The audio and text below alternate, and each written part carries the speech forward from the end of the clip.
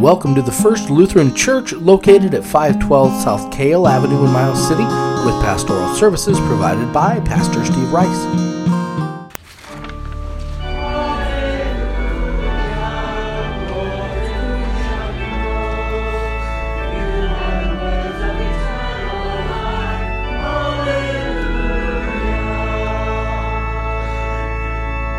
The Holy Gospel according to Luke, the 17th chapter.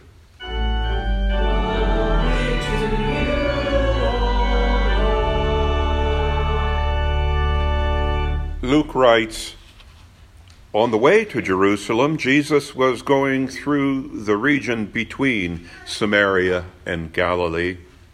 As he entered a village, 10 lepers approached him.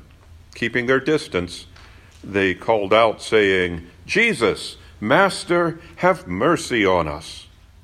When he saw them, he said to them, 'Go and show yourselves to the priests.' And as they went, they were made clean.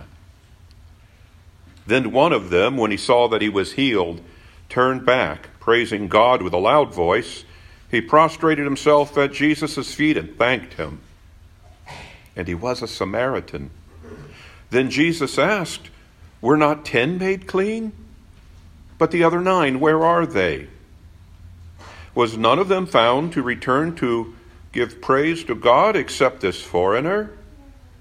Then he said to him, 'Get up and go your way. Your faith has made you well.'" The Gospel of the Lord.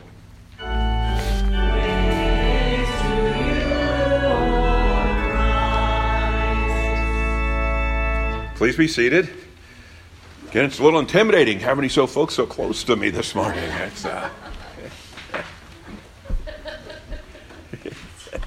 And I know you didn't want to sit in the front, did you? Your mom outed you before you got here. Well, we're looking at and dealing with a couple of lessons today that deal with Syrians and Samaritans. Okay? Syrians and Samaritans, what have they to do with one another? It's more what they don't have to do with being the people of God. One, the Syrians, not part of the covenant. The Samaritans, always suspect, as in the Good Samaritan, the one of whom nothing was expected. And so we're dealing with outsiders, and we have then here an interesting insight into the nature of God. It's God's nature to bring the outsider in. Okay, or if you will, to expand the gospel. But on this First Holy Communion Sunday, a slightly different perspective on this. And that is, I begin with an observation that of all the Hebrew scriptures, the story of Naaman the Syrian is among my favorites. Naaman was his powerful healing odyssey, if we can call it that. Naaman's powerful healing odyssey actually began by and through the witness of a child. Okay, of a child, and I suspect not much different than the age of these children. Specifically, a little Hebrew girl. Okay, a little Hebrew girl who had been captured in a raid, taken as a slave or a servant to Naaman's wife and the household. She testified to the power of her God in Naaman's world of many gods. And the story is one of a battle-hardened soldier's difficulty in accepting the things that he could neither understand rationally nor control by means of brute strength. Naaman's gods were quite different than the God of Abraham, Isaac, and Jacob. Now, when teaching something new or learning something new, those of you with a bit of life experience have probably already encountered the expression, "You're making this far too difficult." Okay? That saying, I think, really captures the essence of Naaman's predicament, his dilemma. Although Naaman's problem appeared initially to be leprosy, Upon second thought, his real deficiency lies somewhere else. So we ask, what did Naaman lack?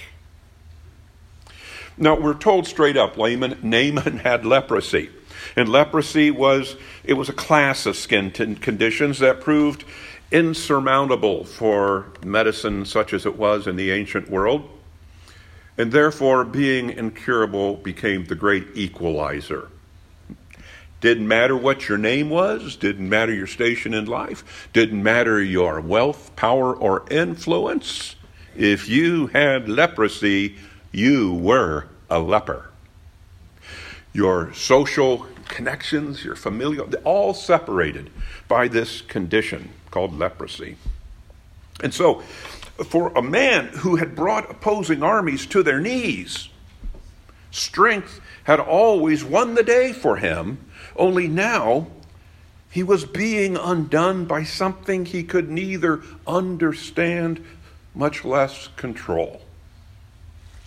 Naaman's circumstance challenged his former assumptions about life, and in the end, Naaman's enemy was not leprosy so much as it proved to be pride. His cure would lie in finding grace sufficient to trust and obey someone he was by nature suspect of. In a word, Naaman had to learn humility. Did you notice how Naaman's situation only darkened, after the little girl had said, "Oh, if he could only see the prophet of my God who lived in Samaria," and the king sends a letter to the king of Israel and says, "This is my servant Naaman, cure him." And the king says, "Oh my gosh, he's trying to pick a fight with me. We're going to war." But no, Naaman's situation, all this happens, and then it only darkens after he rails against the prophet Elijah. He goes to see Elijah, and when he gets to Elijah's house, his chariot, his entourage, he pulls up at the curb, if you will, and Elijah sends his messengers out to talk to him. Elijah doesn't even come out himself. And it enraged Naaman further. Naaman said, "I certainly figured he'd come out, wave his hands, and invoke his God." And so, like the little girl before him, the prophet Elijah asked Naaman to do something that seemed too trivial, too simple to be real. For Naaman's brilliant strategic mind told him that such an important thing as curing leprosy must involve some sort of a battle, a great struggle of the highest order. But it didn't, is the point. Naaman's pride confused simple and easy. Now, we're told, fortunately, that Naaman's servants, and I wonder if they too might have been Hebrews, right? His wife's servant was the little Hebrew girl. Perhaps he had Hebrew servants as well. They proved more open to the ways of God than he did. At the very moment when everything hangs in the balance, when he's in a fit of pique, of rage, and is angry to the point of ready to shut the whole thing down, his servants implore him, and they use this kind of familiar word, "Father." Now, if the prophet had commanded you to do something difficult, would you not have done it? And in fact, he would have. We are told that, as Elijah had instructed him, finally, Naaman, there is this breakthrough. Naaman yielded his pride after giving his dissertation on the quality of the rivers in Syria compared to the rivers in Israel. He went and washed in the Jordan River. Naaman overcame his true fear to find that from somewhere beyond his control, beyond his understanding, he was cured. And we see then this spontaneous declaration by Naaman the Syrian that truly there is no God in all the earth except the God of Israel. This simplest of confessions acknowledged the all-powerful God of the Bible and the power of faith. Simple, if not easy. Now, on this First Holy Communion Sunday, time has taught me, one question is inevitably asked, or maybe not asked, but thought. The question centers on whether or not these little energetic red-robed children understand Holy Communion enough for them to experience this moment in their spiritual formation. In other words, parents and the wise often wonder this: shouldn't understanding precede experience? Well, I'm going to submit to you, as we have just learned through Naaman, that is exactly how it doesn't work. From the Hebrew child's witness to the simple instruction, all too simple, as Naaman figured it, of the prophet Elijah, to the final intervention of his servants, the perceived need to understand and to control was actually the impediment to receiving the much sought-after miracle. The need to understand can sometimes conceal a healthy measure of pride. Understanding need not precede experience. Rather, experience may well be the door to understanding. There's an old adage many of you know, seeing is believing. And that cynical saying plays well in the skeptical world in which we spend much of our time. But it falls flat, it fails when trying to plumb the depths of the mysteries of God. God does not yield to the rational mind, for that would inevitably be to give the things of God over to the power of the minds of men and the logic of women.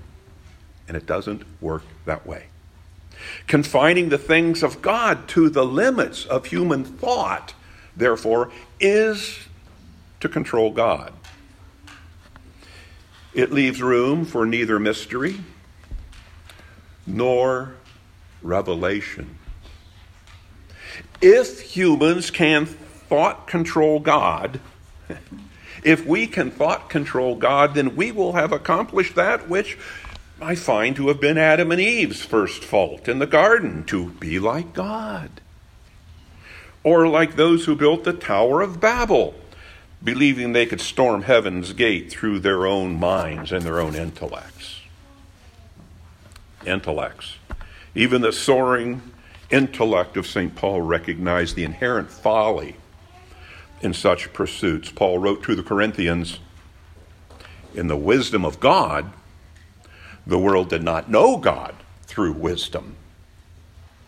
Which leaves us to beg the question, if not through wisdom, then how? How does the world know God?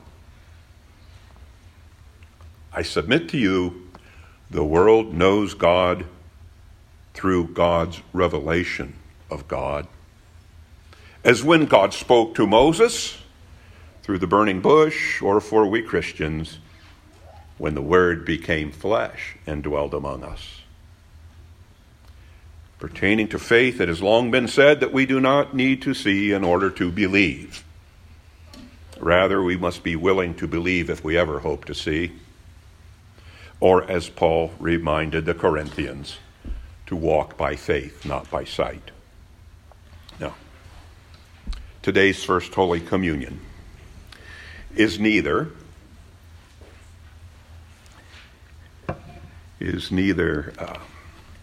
an exercise in understanding on the part of these children. Okay? Nor is it a reward for right thoughts. Today's experience of Holy Communion is for our children an exercise of faith. And at this stage, I would rather they have faith than understanding. As Paul wrote, when I was a child, I thought like a child. I spoke like a child and I reasoned like a child. And so a word to you seated in the front rows. This is really quite remarkable, if I may. We must be careful not to project our own uncertainties that we may have suffered upon the things of the Spirit. The world's going to soon enough tell your children that, like Naaman. Nothing lies beyond the understandable and cannot be controlled by brute force or understood by the human mind. And I pray that our children not become so cynical, for in my years of observing those thus convinced, those who demand and do not receive, I have found no small measure of doubt and despair just below the surface. I have found prideful cynicism that easily rivals Naaman's. And so we conclude using the miracle story in Luke's gospel. 10 lepers. 10 lepers had no reservations at all about asking Rabbi Jesus to heal them, seeing that all the other curative efforts they had undertaken had failed. Jesus, Master, have mercy on us, they cried out. And so it was, Jesus directed them, using strikingly similar words to Elijah's simple words. Go and present yourselves to the priests. And we are told that somehow, through these simple acts of obedience, utterly without understanding on the part of Naaman or the 10 lepers, the miracles were effected. God's sovereignty revealed. What is equally instructive for us this morning is that only one of the 10 returned to give thanks to the source of their now restored lives. And I'm going to suggest to you, parents, grandparents, your children are the 1 in 10. They're the 1 in 10. They are the blessed ones this morning, for you have brought them to the source of that which can and will sustain them when other sources fail. It may seem so simple, and yet has been proven throughout thousands of generations. The faith here being established can be most enduring. The little Hebrew girl speaking to Naaman in the end proved greater than the imposing general. Even though the child was but a slave, by that child's witness, the mighty experienced the Almighty. Even though Elisha failed to be impressed by Naaman's military rank and his entourage, the prophet nevertheless shared the secret to Naaman's cure. Elisha's secret required only hope and obedience, such a simple thing that sometimes only a child can see it. Many children have been here baptized, never to return. But you parents, you grandparents, you have returned this day with your children. You have brought them to experience that which I confess I do not yet myself fully understand, but which I know we shall experience together this day. For in closing, and I leave you, understanding need not precede experience, but rather experience may well be the very door to understanding. Amen.